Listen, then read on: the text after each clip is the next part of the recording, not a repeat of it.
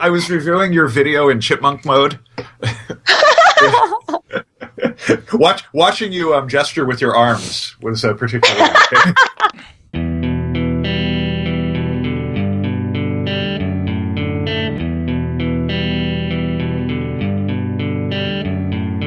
Hosting and bandwidth provided by the Blue Box Group. Check them out at bluebox.net. This episode is sponsored by JetBrains, makers of RubyMine. If you like having an IDE that provides great inline debugging tools, built-in version control, and intelligent code insight and refactorings, check out RubyMine by going to jetbrains.com/ruby. This podcast is sponsored by New Relic. To track and optimize your application's performance, go to rubyrogues.com/newrelic. This episode is sponsored by the Ultimate DevOps Academy. They will be taking a complete Rails app through the entire automation stack. Complete configuration management, CI, auto-deploy, auto-scale, and at the end you'll have a top-to-bottom setup with all the tools for running a fully integrated production environment. The course has a live interactive webcast for instruction, but everything is recorded so you can work through it all at your own pace and save materials for later use. Plus, there will be lots of Q&A, help sessions, labs, etc. to ensure success for everyone. Go sign up at ultimatedevops.com. Hey everybody, and welcome to episode 115 of the Ruby Rogues podcast. This week on our panel we have Avdi Grimm. Hello from Insomnia. Josh Susser. Hello from San Francisco, that suburb of Insomnia. I'm Charles Max Wood from devchat.tv. And this week we have a special guest, and that is Jessica Kerr. Hello from St. Louis. You want to introduce yourself really quickly since you haven't been on the show before? Sure. So I'm a Java developer for 12 years, and more recently I do Scala in my day job. But at home, given the choice of what language to play around in, I like Ruby. So since I'm learning Scala and working in Scala these days, I'm very into functional programming. And Ruby, I think, is really well suited to functional programming, and the functional style has a lot to offer Ruby. And I really wanted to speak at Ruby conferences so when I went to CodeMash and some of the more general conferences, I learned that Ruby people are by far the most awesome. So I learned Ruby and talked about functional programming in Ruby, and I think it's resonated with the community, which is why James Edward Gray asked me to be on the show. So I'm very excited. Yeah, and I know that James is extremely disappointed that his travel schedule didn't let him be here while you were on the show. So let me just whine on his behalf. Ah! You're good at that, Josh. lots of practice.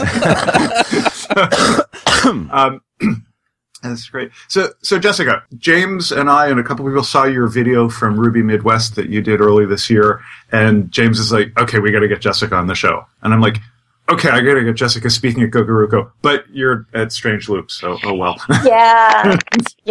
I was really disappointed. It was the same day, and then I told some of my Ruby friends, and they were like, "Oh my God, you could have spoken at Gogoruko. What are you thinking?"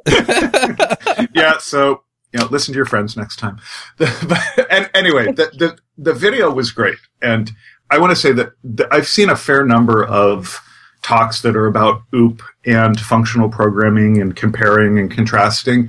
And yours is the first talk that I've seen that is less about who would win in a fight and more about what can we learn from functional programming that can make our object-oriented programs better. Right. So great job. With object-oriented programming. Thanks. Yeah. Oh, we love all those talks where people go, mutable state. Ah! I totally wanted to do that. I totally wanted to have this is how you should do immutable things in Ruby. And then I tried it, and it was so hard, I decided, no. No, you shouldn't try. I mean, by all means, don't mutate things in Ruby. But trying to make it impossible to mutate them, I mean, Ruby as a language, it's like the whole thing, if you have an omnipotent God, can he make a rock that he cannot lift? Well, if Ruby is the god, no, you can't make a rock that you cannot lift. You just choose not to lift it. That's an excellent analogy. Yes. But can you make a God object that is so big that it can't contain itself? Sorry. Okay, now we're going really meta. You can run out of memory. Yeah, well, if you think about when they invented object-oriented programming in, I guess, the 70s, functional programming had been around for a decade or so at that point, and they decided, oh, there's something we need to invent. We need to invent this new thing because the way we're doing stuff in functional programming isn't really working out for us in all the ways we want it to. So it's. I think the world was not ready for functional programming back then. Well, I think that there were things that were problems with it that they solved in a particular way with object-oriented programming, and now it's decades later and everybody's advanced more. So I think there, it's definitely, there's a lot to learn on both sides, I think. And absolutely. Absolutely. OO is totally useful. So I like these like synergy kind of viewpoints, and I like that you had just a small number of points that made I thought made a really good story. So do we want to talk about some of those points, or is you had like data in, data out, functions are data, errors are data, but nil is not. Right. Oh, the nil point was such a good point. Yeah. So this data in, data out, I think that's what most people think about when they think about functional programming. I think that is the most important part. I think that is the meaning of functional programming from what I've grasped of it so far, and I'm not an expert. But the idea that a function is evaluated to its return value, and that's all it does, I think of it as evaluation over execution. So if you have like a subroutine, meaning a method that has some side effects that affects the outside world, it writes to a database or it prints to the console or it reads some input, that is executed, right? And one statement after another is executed and things happen in particular order, and that's important. As opposed to a data in, data out function, it accepts its input, it produces its output, and it doesn't do anything in between. So you can call it once with the same input and output and just substitute that from then on, or you can call it 1,000,000 times. From the outside world, you can't tell a difference. And that is evaluation. It's like simplification in an algebra sense. And when you think of programs in those terms as data being flowing through functions that evaluate it into more and more interesting data and eventually into information, you get a different view of the program than if you look at it from the outside and see the order of its effects on the outside world, which is an execution perspective. And it all starts with those data in, data out functions that don't affect anything around them. Okay, great point. Yeah, the one thing that it really hit home for me when you were talking of it really hit home for me when you were talking about the different kinds of functions where you have the functional, data in, data out and no side effects, and then you have the one where you call in and it changes the state of the world or the object somehow, and then you have the other one where it effectively poops out some side effect, I guess. Yeah. It's too bad David's not here because he could have run with that in ways I can't even imagine. But yeah, that function crapped all over my data structures. Well, that's what it was supposed to do. But yeah, I mean, I realize that I do blend a lot of those a lot of times in a method or what have you, a proc or whatever. And splitting it off like that so that I know that it's a no side effect. I put this in, I get this out. Those are extremely easy to test. And then the rest of it is just instrumenting. But if you're doing that, I think you said that 95% of the time it's just a data in, data out problem anyway. And so you can simplify 95% of your code by moving the side effects into something that gets called, somewhere in the chain, but only where you need it to occur. And then you can test the rest of it in isolation and make sure that it does exactly what it's supposed to do and not worry about how it's affecting the state of things. Absolutely. In my current software I'm working on right now, I'm doing exactly that. We're writing a data converter pipeline, and it's really great writing all the little conversion steps as functional pieces. Sweet. Yeah. So it makes them easy to test in isolation, and it's really easy because we're converting stuff from one database to another database, which is all about side effects, which would make it really hard to test all the pieces if we were always having to be coupled to the database. But we can test all those little pieces in isolation, and it's really fast. So, yay. So I guess I have a couple of questions here. One is a lot of times I'll have objects where I'm calling whatever it is that, transforms the input into the output, but the input is actually some state in my object. So in the Rails example, you have your attributes, and sometimes it's like a phone number, and I've stripped all the non-numeric characters out, but when I want it back, I want it to put the parentheses or the dashes or whatever into it. And so I'm not actually changing the state of the attribute, but it is actually, printing out the string that I need for the phone number. Does that qualify in your mind as the functional sort of thing? Or since it's not, directly taking an input as a parameter, but rather is pulling something off the state of the object, is that less functional? Well, you can find a functional piece in there. In that case, I like to make a little method called format phone number or whatever, and from within the object that contains the phone number attribute, pass the attribute into the format phone number method, and then get back the formatted string with the parentheses. And that way, it's like that method could be on the object without passing any parameters into it, but if you put it on there, and maybe you have a different property that wraps it, but one way or another, you have a functional method that accepts the phone number as a parameter, and you explicitly pass it in. It makes it a little more clear what that function is doing. Then you can test that function. You could put it in some other module if you wanted and test it without having the whole big object with a phone number attribute. So I think there's a functional component in there, but only if you call that out into a separate method into which you pass the phone number. Okay.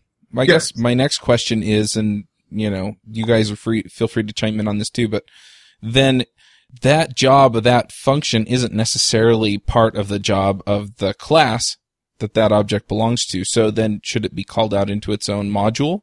You can. If you ever use it anywhere else, then you totally should.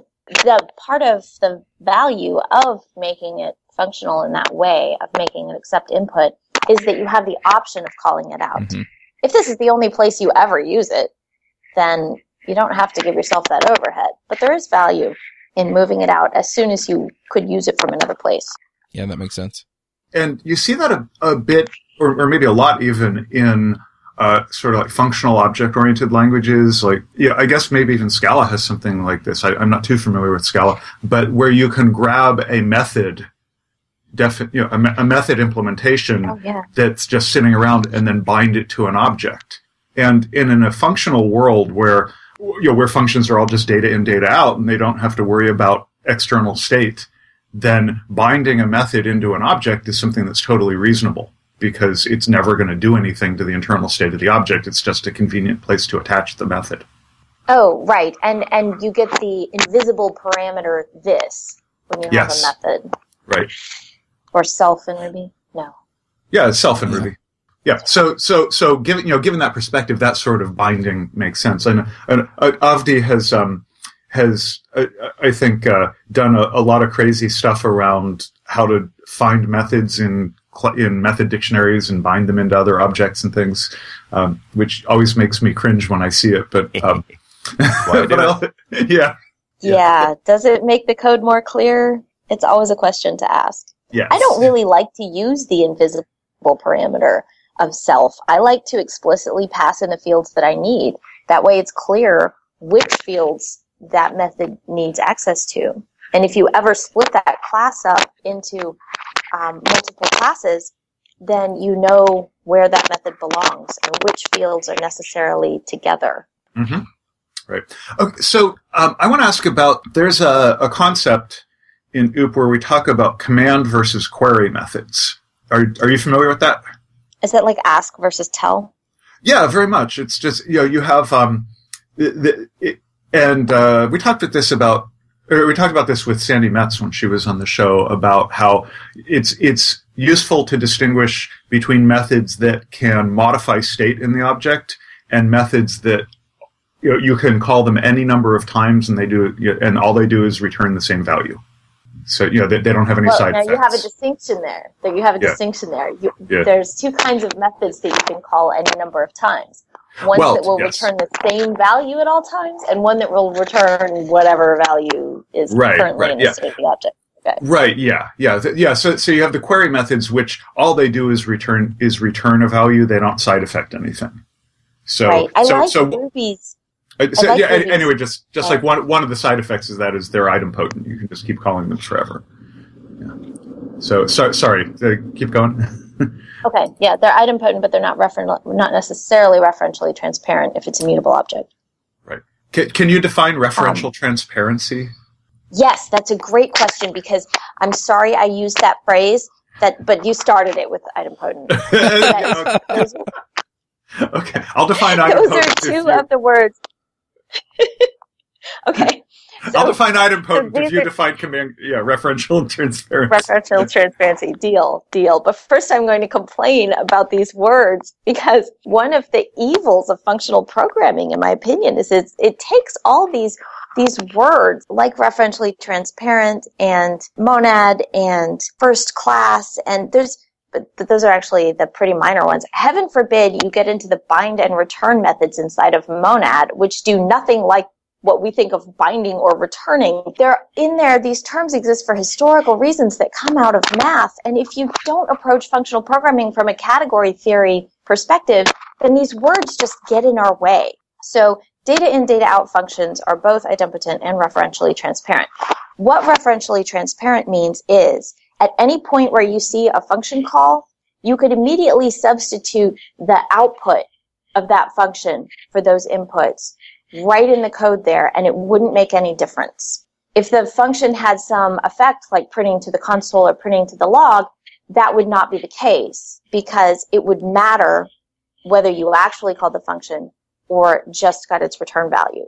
So referentially transparent functions, it doesn't care whether it actually calls the function or if it just happens to know the right return value for that input and substitutes it.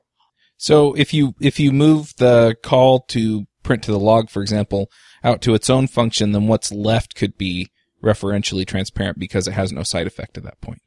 And yes. So all it does is return a value.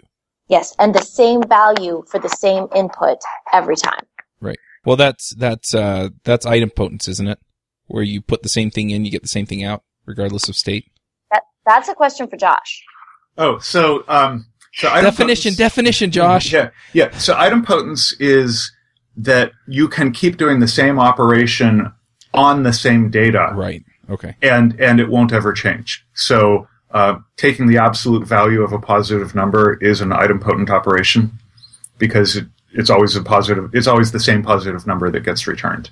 Mm. So having functional query methods on objects are, but by definition, they're idempotent because they're always operating on the same input state. Therefore, they'll always return the same output state. But probably they're only idempotent from the perspective that they're working on the same self, the same object. Mm-hmm. Because the data that's flowing in is not the data that's flowing out for the most part, right?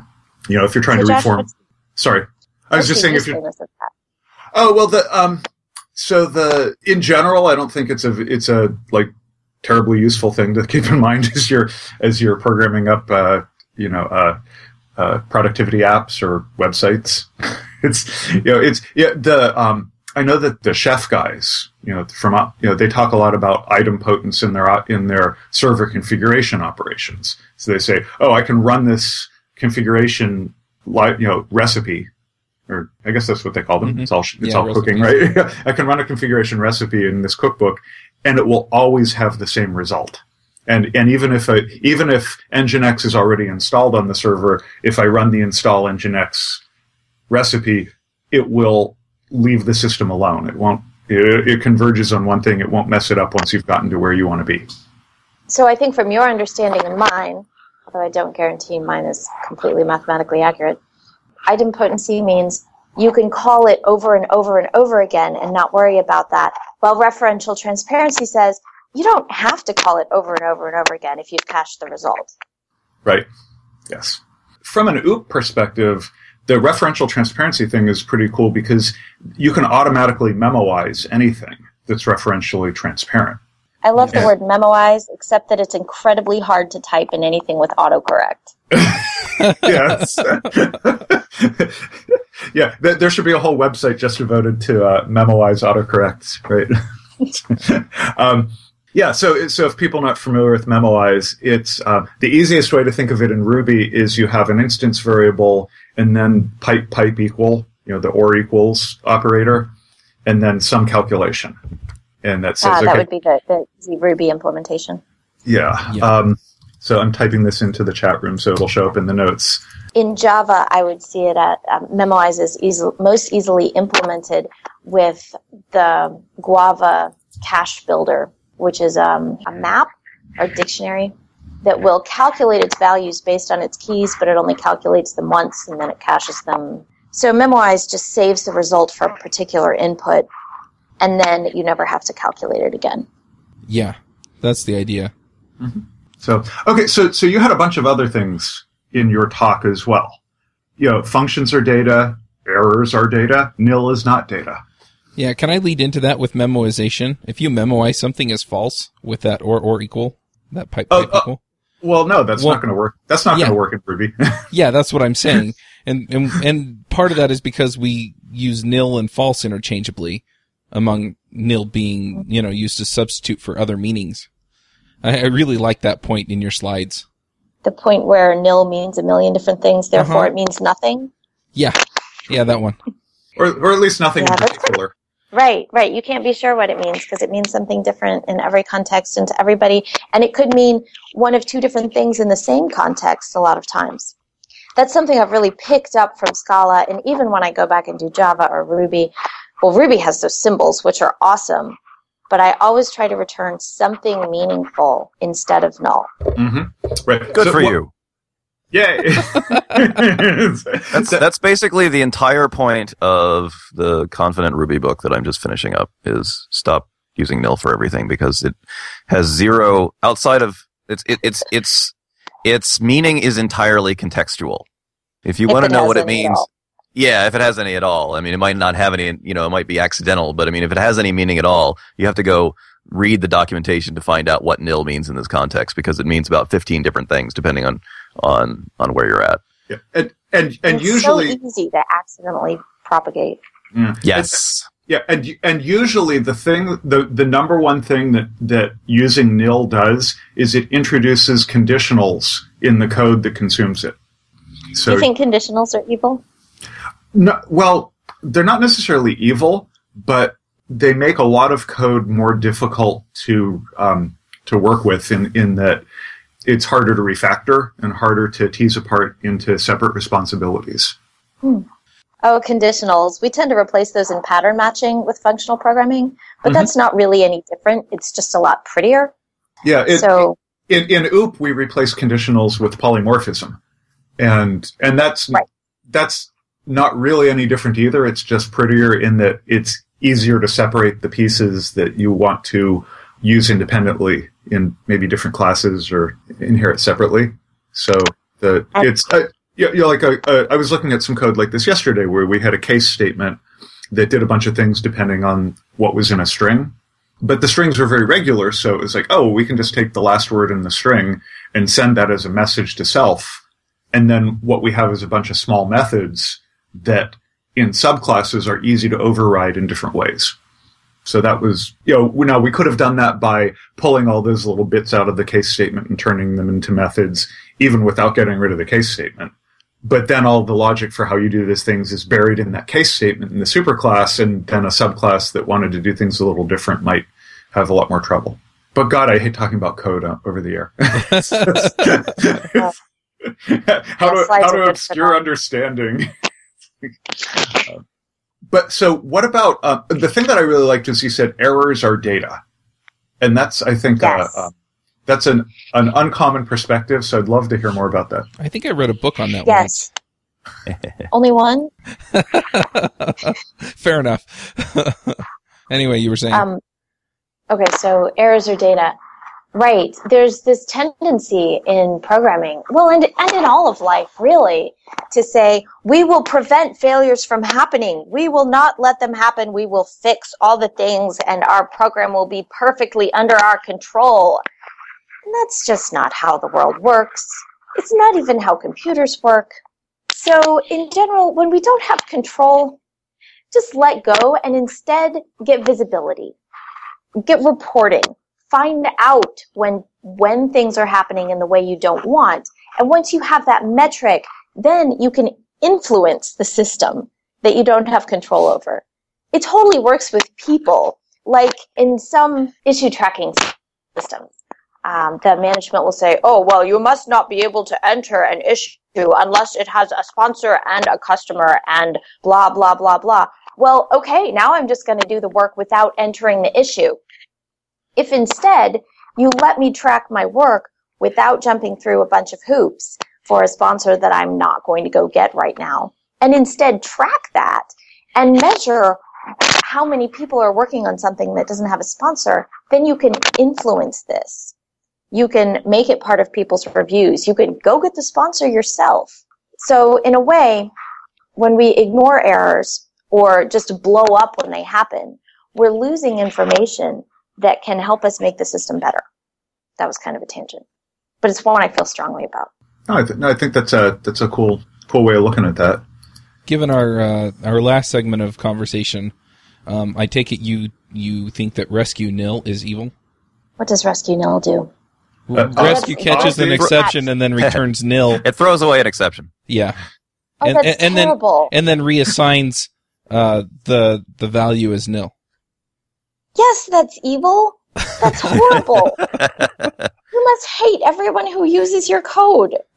In Java, it's the empty catch block is the same effect, and I get really pissed when I see one of those too. It's interesting. I think we need some better practices or some better constructs for failure handling in Ruby. I wrote exceptional Ruby, and the more time that goes by since then, the more I want to revisit some of that stuff and talk more about these philosophies of what to do with errors. Because one thing I see a lot of, maybe I don't know where you fall on this, is I see a lot of either or, especially in like language design discussions. A lot of either or. Errors should be return values, and you should just be checking your return values, and maybe the language should force you to check your return values, which I've yet to see a language that actually does that, as opposed to claiming it does that. But anyway, versus errors should be exceptions, period. And I mean, for me, it's a much more contextual thing. I mean, if I'm not sure in a method that an error is, if I'm not sure what to do with an error, I'm not absolutely sure what to do with one, maybe it's going to depend on where my method's being called, then I want to provide a way to return that return information in some form about that condition, without necessarily forcing an exception. But on the other hand, if I am at the level that knows exactly what to do in a particular situation, then, and I know that it's potentially fatal, then I do want to raise an exception. So. Right, I agree. Exceptions are for exceptional occurrences that we don't expect anybody to be able to recover from. Yeah, but it's very, very important to make a distinction there. We all say that, but it's important to make this distinction that an exceptional, it depends on your context. It depends on the level of the abstraction that you're in. I mean, at one level, something may be, at a low-level system call that opens a file, it is a perfectly ordinary circumstance for that file not to be found. It's not, that's not an error. That's just like one of the possible outcomes of that system call. At a high level in your application, where the application is starting up and there is a mandatory configuration file that it opens and reads, if that mandatory configuration file is not there, that is an exceptional circumstance. And it's worth killing the program over because it can't go any further. Let's say in this particular application. So it's like, a missing file, it's both an ordinary circumstance and an exceptional circumstance, depending on the level of abstraction that you're at. Yes, and I think that the file opening routine there should be returning the piece of information, because when the program is trying to open its configuration file and it's not found, what happens should not be letting an exception propagate from lower down that just says, file not found, blah, blah, blah, blah, blah. No, the information that the user needs to recover from that error is not in the file opening routine. It's in the configuration file accessing routine. And that needs to throw an exception because it is not recoverable. And that exception needs to say, I am unable to run without a configuration file. This is where you should get it, and it's called blah, blah, blah. Actual information that the user can use. Yeah, and it's tough, though, because if that system call, let's say that there are several levels of call in between that top-level startup code and that system call.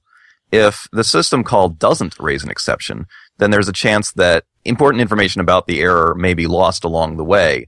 as those intermediate methods don't bother to pass it along. Oh, this is where you get into the either idea. When the default error handling method for me is either, is I'm going to return you something or I'm going to give you an error. And the nice thing about those is, at least in Scala, and of course it can be implemented in Ruby, it can propagate up very much like an exception with only very minor generic code in each of the methods in between. So if you get an either back from something and you return an either to your caller, then all you do is, well, the functional term, which I don't like, is a map on the data value in that either that continues your processing. But if you got an error in the either, and oh my gosh, you're right, I totally need a slide for this. If you got an error, then it just passes right back up to the function that calls you. Not unlike exceptions, except it's using the regular stack. And every level in the layers of calls on the way down has the opportunity, not the obligation, but the opportunity to add information to the error that was returned. Yeah, definitely. So I have a question that will change the topic. Is there any more you guys have to say on this before I ask my next question? Go for Errors are not evil. Embrace them. Errors are not evil? Right. Okay. Embrace them. Embrace failure. There we go. Learn from it. Yep. So my next question is, in your talk, and I know you only had a half hour, so you could really only give the one example with MapReduce. Are there other examples of good ways to use functional programming in Ruby other than transforming data? It's a good question.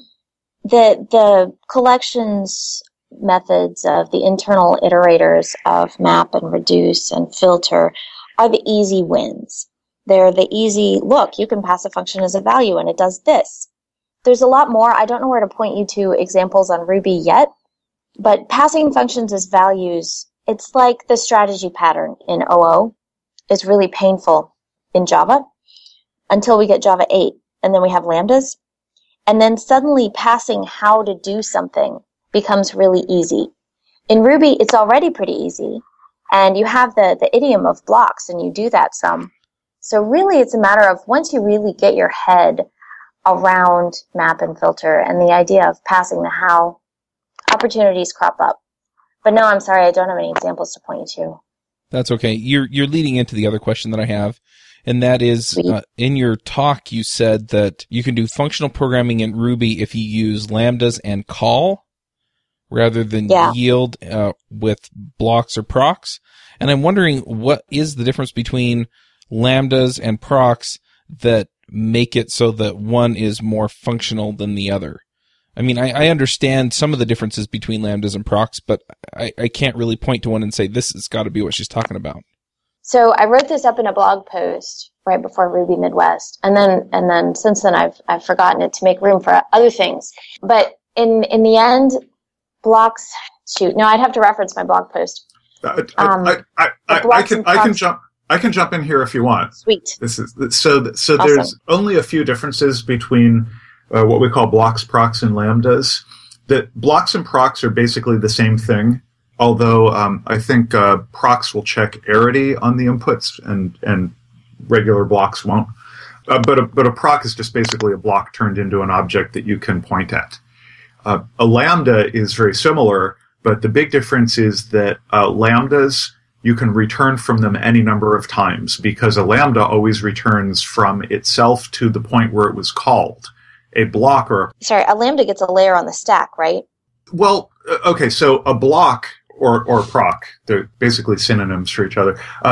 They carry along the execution context of the place where they were declared, like the actual method where you wrote the curly braces or the do end for that block. That never really goes away when you've passed a block out of it.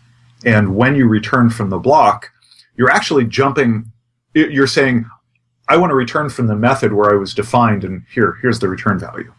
So that's what happens when you put a break or a return or whatever in a block. It's operating within the context of the method where it was defined. Whereas a lambda is more like a a full-fledged method that just happens to be anonymous. And when you return from it, it's returning to the place where it got called, not the place where the method that defined it was called. That's a great description. Thanks. So it's execution context, but they're both still closures, right? So they both still contain the context of everything that's outside of it. It's just that where it's executing it, the proc returns for the method that called it, and in the other case, it returns to the method that called it. Yes. Okay. Right. And blocks are kind of a hack. They're not like super functional. And, like Jessica said, they break a lot of your ideas about, I guess, referential transparency. So you can't substitute the return value of a block for a block because it forces another method to exit. So what you're saying is that Ruby having blocks is not, strictly speaking, functional. They don't behave like a function. They don't get their own level on the stack and then return right back from where they were called, like Josh said. So can I ask you another question then? And this is more along the lines of JavaScript. A lot of things are... so you can pass functions. Functions are first-class citizens in JavaScript, so you can do a lot of functional things with it. But a lot of the way that the virtual machines are built is it's all event-driven. So if you're doing a map reduce, you do the map, and then you trigger a callback to do the reduce. Is that callback a side effect, strictly speaking, with regards to functional programming? That depends what happens in the side effect. So then a callback is clearly passing a function. So it's functional in the sense that you're using functions as first-class values, which is cool. But what does your callback do? If it has side effects, then in the end, it's not strictly functional. But if it's just a mechanism to trigger the functionality in that function that you passed in, then it is?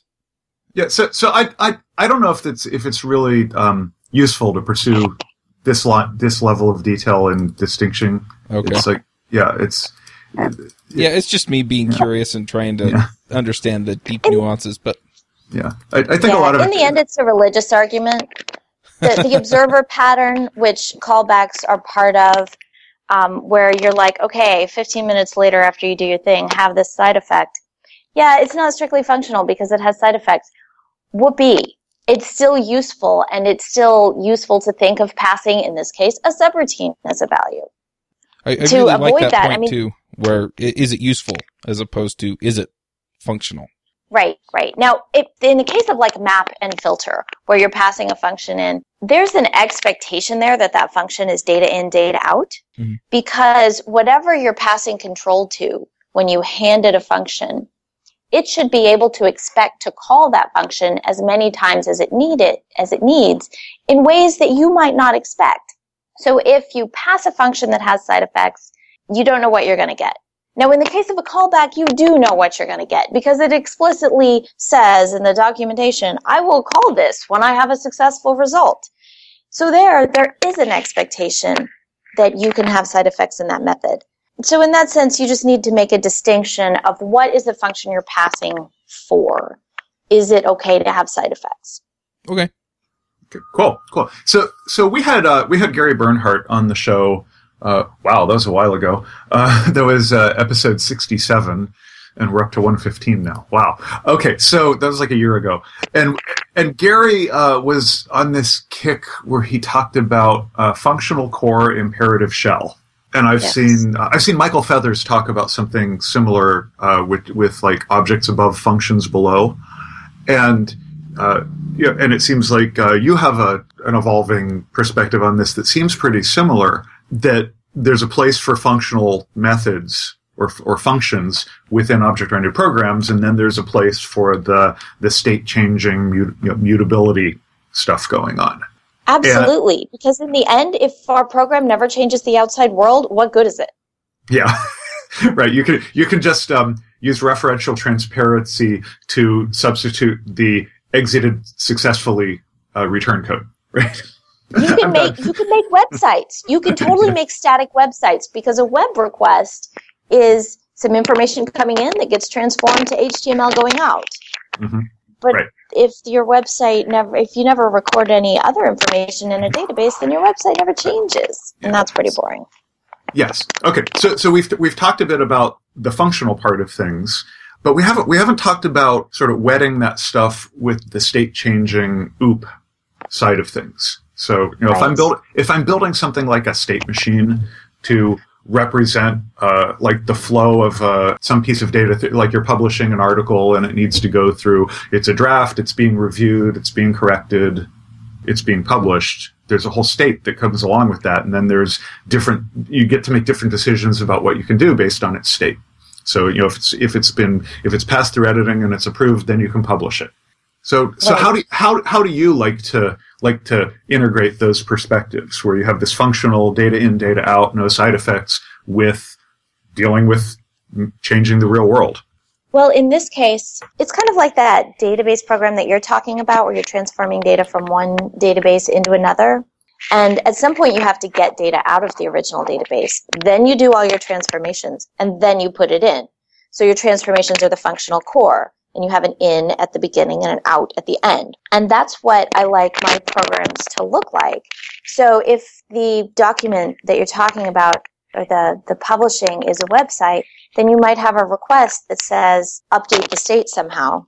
And at the beginning of that request, I'm going to get all the information I need from the database and from you. And then I'm going to do the transformation of that document into the new state. And you can do state transformations and state machines without mutating objects if you choose, and I usually do choose. And then at the end... Can you say something about how you do that? I'm sorry to interrupt, but it's just like... Sure. How do you represent that changing state? So whenever you call a method on the object that would change its state, instead of altering that object, it returns you a new object that's a copy of the old one, but slightly updated in the way you need it. Okay, so if I had a document object, I could have a status attribute of that object, and then if I'm moving it from draft to submitted, I would just change the symbol there in that data structure and then pass that on to the next function. Something like that. I would return a new data structure, a new instance of the data structure with a different value in that status. Oh, great. Good clarification. But I would leave the other one alone. Just in case, that way if somebody else has a reference to the document in the previous status, it doesn't change out from under them. And there's a weird word for this. This is one of the worst functional programming terms because it means something completely different to imperative programmers. And that's persistence.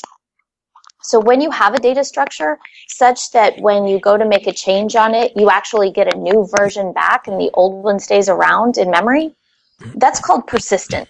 That's a persistent data structure, which is totally not what I thought the first 16 times I heard a functional programmer use that term. Because to me, persistent means it goes in a database, it goes on the file system, it stays around when the program exits. So watch out for that if you're reading functional programming literature. Persistence just means I didn't mess with your memory. I just created a new object in a new place in memory that I'm going to use from now on.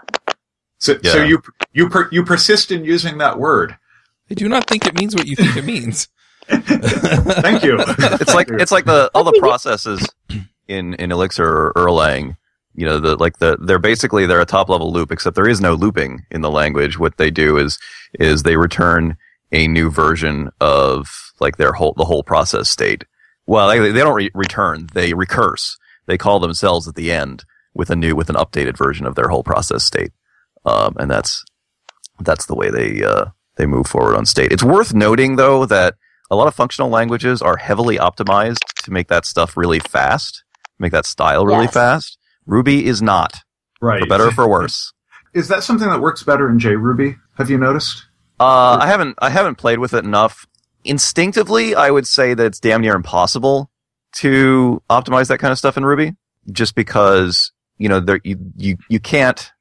There isn't the level of analysis that you can do that where the VM can say, well, this is never going to change.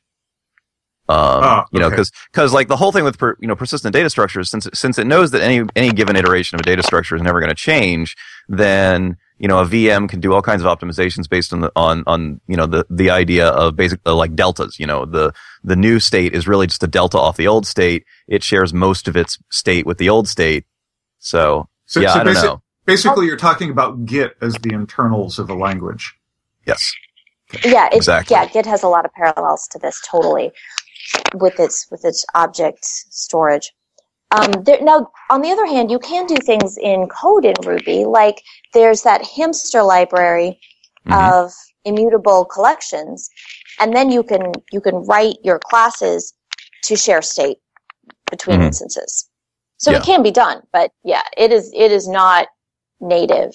And as far as JRuby, garbage collection is a big part of this, because you wind up with a lot of little objects being created over and over. So efficient garbage collection is going to help, whether JRuby has more efficient garbage collection. It sounds good. Well, it definitely does versus earlier versions of MRI. I think MRI's GC is definitely getting better. I haven't seen any good benchmarks though, and we all know how good benchmarks are. So do we have anything left on our list here? Be lazy. Good thing we left that one for the end. Yeah, functional gives you the opportunity to do some things lazy, because when you're passing around actions, you don't have to get all excited and take every possible action just to pass in the parameters. But the interesting part about lazy, there's two things. One is just the practical method of when you have a lazy stream, when you're reading from a gigantic file one line at a time instead of reading the whole thing in, then you can do tasks that you just couldn't do without lazily processing that file as you need it. The other interesting piece that's, in terms of abstraction, is more interesting to me. It lets you separate what to do from when to stop. So you can establish what you want to do, but then you only, for instance, if you're processing the lines in a file and doing some transformation on each of them, you only pull as many of those lines as you need to. And you decide where to stop in a different piece of your code than the piece that reads from the file. Right. So your data processing logic is separated from your control flow logic. Yes. Yeah. So I love that you can do like infinite lazy lists. Haskell has those, and that's great for what you were talking about. There's I think a simpler example in Ruby, for people who are familiar with Ruby, of just blocks are lazy evaluation. That it's deferred execution, and if you look at like a hash that has like you're specifying a block as that you're using hash fetch, and you pass in a block as, here's the thing to do if you don't have a value. And you don't have to calculate what that default value is until you need it. Yeah, that makes a lot of sense. In Scala, we would call that a by name parameter, because you pass in a block of code of how to get the parameter instead of pre-calculating it. So I guess my question is if you have an exceptionally large file, you gave the example 10 gigabyte file, 3 gigabytes of memory. Is there a good way to do that in Ruby? Get this chunk of the file? The lazy enumerable does a lot for you. In terms of the actual file I/O, I don't know. I haven't tried it. I should. Yeah, well, I should try that. What exactly are you trying to do? So if you were trying to read in a file one. Yeah, a file that's too large for memory. So you can do all sorts of streaming processing in Ruby. It's, just the CSV stuff. You can stream through a CSV file row by row, and just pass in a block for what to do on each row. Right. And then stream the output of that into a file. Right. I mean, so there's like streaming, and then I guess there's laziness, which you can often derive from streaming, especially with enumerators. Okay, so we solved that one. Yeah, it's one of those things. It's one of those things that it's hard to talk about in the abstract. Yeah. It's hard to talk about without code in front of you. It's also really hard to talk about unless you have a concrete problem in front of you. Like I've done a lot of streaming processing and lazy processing, but it's hard to just sort of hand wave and talk through it. Yeah. Now I'm not really convinced that the lazy enumerators are actually a big part of it. I mean, they're good for chaining. I feel like that's what they added is easier chaining. But I mean, the ability to do lazy stuff has been around long before the lazy enumerators came along. Because I mean, an enumerator is a lazy construct, not to be confused with enumerable. But an enumerator is a lazy construct, always has been. Right. In Java, it's an iterator versus an iterable, and it's equally confusing. Okay, so can one of you explain the difference? Ooh, I love this one. So go for it. An iterator or an enumerator is a source of data. You can call next on it, but it's stateful. Every time you call next, you're probably going to get something different back. And you can never go backwards. You're always going to get the next thing, and you get each thing exactly once. Although you can call rewind on the ones in Ruby. Wow. Yeah, I don't have that. Yeah, results not guaranteed. Exactly. I thought iterable. Implementation. I thought iterable was what you feel like when you don't get enough sleep. I don't know. We can ask Avdi that one. Oh, har. Moving right along. All right. So an enumerable or an iterable in Java or in Scala is something that can give you a stream of data over and over. You can get enumerators out of enumerables as many times as you want. The enumerable has all of its data, and you can process it over and over. The enumerator, just once. Yeah. Although it's even a little bit fuzzier in Ruby just because a lot of exhaustible data sources, I guess you could say, are enumerable in Ruby. For instance, IO is enumerable. It's got each on it. But if it's plugged into a socket, well, you're only going to get, whatever comes over that socket, you're only going to get it once. You're not going to be able to go back. But I'm just being mean and coming up with obscure exceptions. That's okay. I'm learning something. So the important part to know, the way this has bitten me, especially in Scala several times, is the interface on iterator and iterable is very similar. And I can filter, for instance, over either one. But if I filter over an enumerator and say I take the first 10 of them, then that enumerator is like, it's corrupted. It's gone. I can't perform a different filter on the same enumerator and expect it to basically repeat all its results so that I can filter over them again. But an enumerable, that totally works on. You can reuse enumerables, with the exception of this crazy socket thing. Enumerables, anyway, that behave as giving the same enumerator over and over. You can reuse those, but never reuse an iterator or enumerator. Yeah, that makes sense. I think Java and I guess Scala draw a slightly harder line between those two concepts, but yeah. That would be consistent with the whole type safety. The whole nature of the language. Yeah. So I'm a little curious because you only had a half hour. It seemed like there could have been a little bit more that you could have talked about. If there was anything else you could have added to the talk, what would you have added? At the end of the talk, I talked about how to perform the data transformation with chaining and completely immutable and functional style, but I didn't show any of the implementation of that. I've since coded it up in my 0.1 version gem, which I called Aqueductron. And a few months ago, I presented this at the local user group with construction paper slides, which were popular. And Aqueductron was really fun. This is an example of, as Avdi points out, this is probably not going to perform well in Ruby, but we can keep things completely immutable and lazy as we pipe data into information. And the best part is, I wish I could show you, it does ASCII art to illustrate the pipes. Do you have like a video of that or a screen grab or anything that we could look at? I will post the slides, probably to my blog, I guess. That sounds great. But yeah, if I could go further, I would go into the different ways that we can combine laziness and immutability to process data into information. And it's the really interesting thing is when you take the data flow and you start mutating the flow based on the data. And then the code is actually changing itself, in my view. And still, it's immutable. Without changing its state, it's changing the flow of the data through the code. I'll write that up for you. Yeah, that'd be awesome. So I got one last thing, and that's you opened your talk with a Sherlock Holmes reference, and when I was a kid, I got a book of like the complete Sherlock Holmes collection, like everything, and I think the first story in it is A Study in Scarlet, and I think that's where that little interaction between Holmes and Watson happens, right? Was that A Study in Scarlet? Oh, is it? Because I looked for it and I couldn't find it, but I remembered that story. It stuck with me for years about how Holmes just wants these irrelevant facts out of his head. Yeah, Holmes says, I don't care whether the Earth goes around the sun or vice versa. Oh yes, I have a limited amount of something like I have a limited amount of space in my brain attic, and I shall promptly have to forget that. Yeah.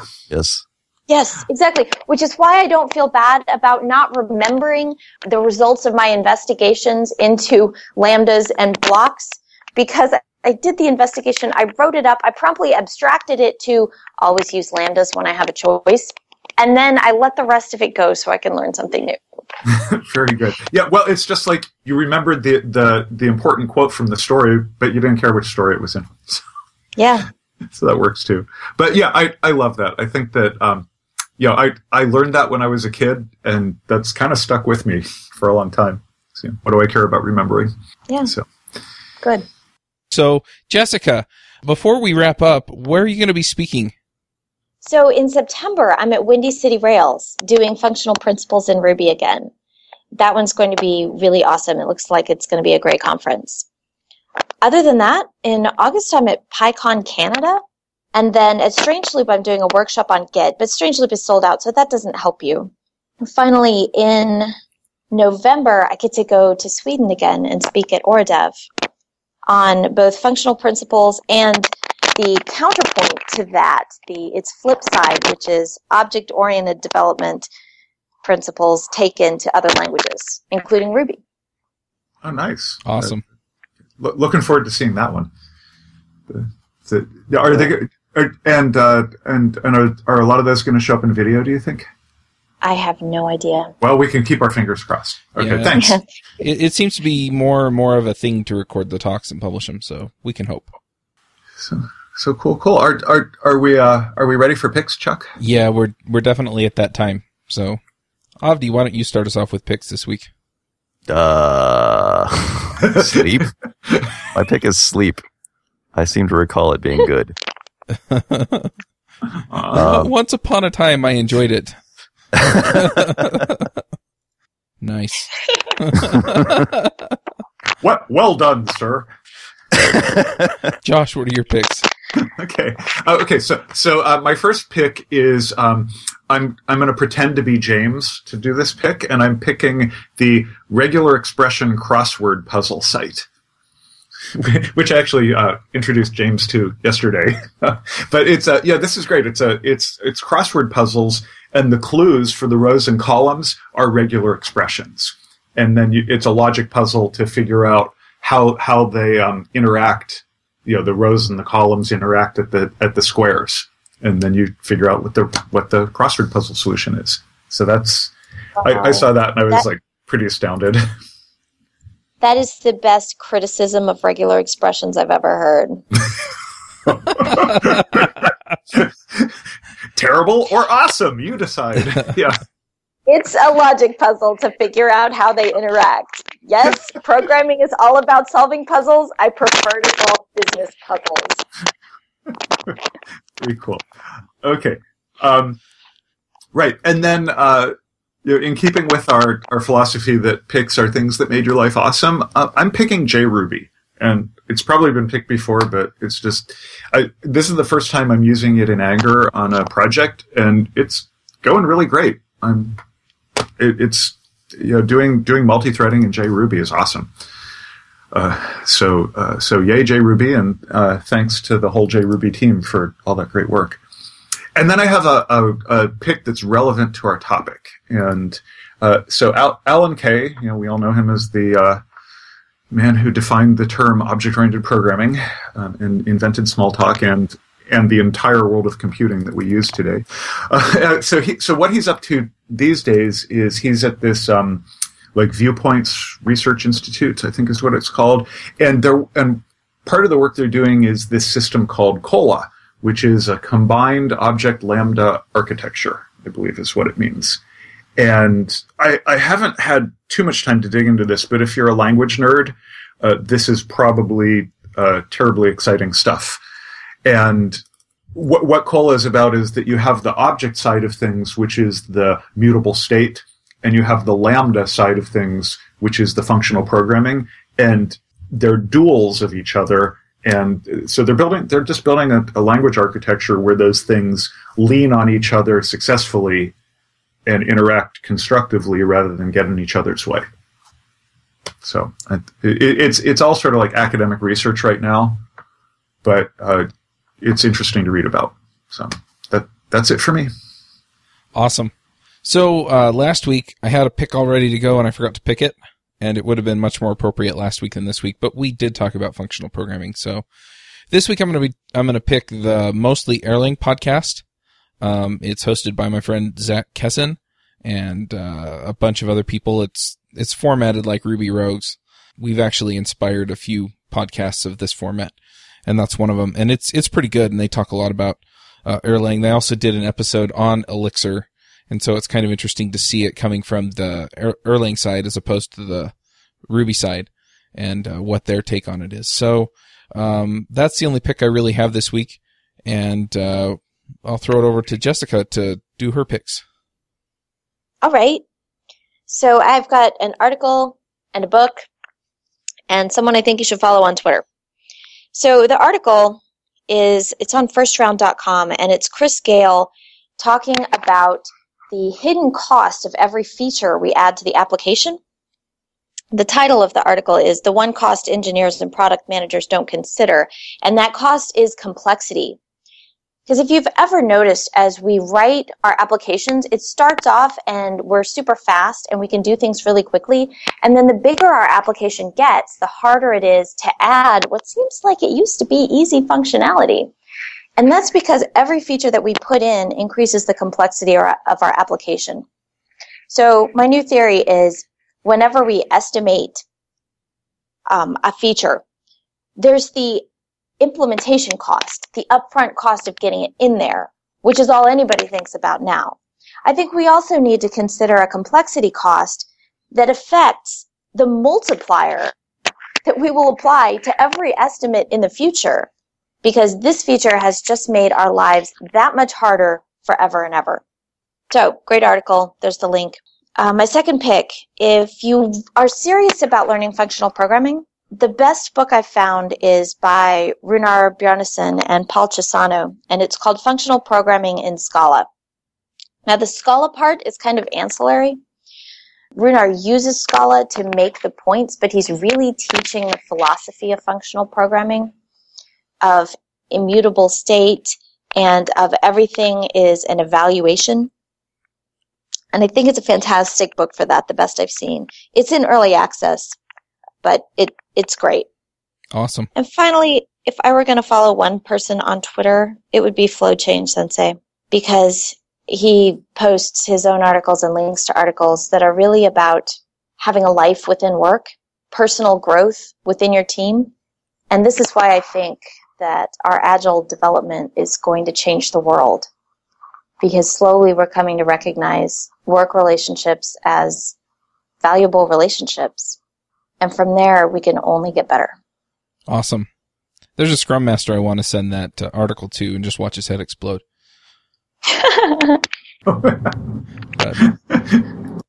Anyway, well, thanks for coming. It was an excellent conversation, and Josh didn't even have to defend OO from the advances of functional programming, so... Oh, I am not against OO. Yeah, I came in here expecting a war. Disappointed. We took away Josh's launch codes. Well, you should have told me if you wanted to fight him. No, he makes too much sense. Darn logic. All right. Well, we'll go ahead and wrap up the show. Thanks again for coming, and we'll catch y'all next week. Yeah, thanks, Jessica. Thank you very much. Thank you very much.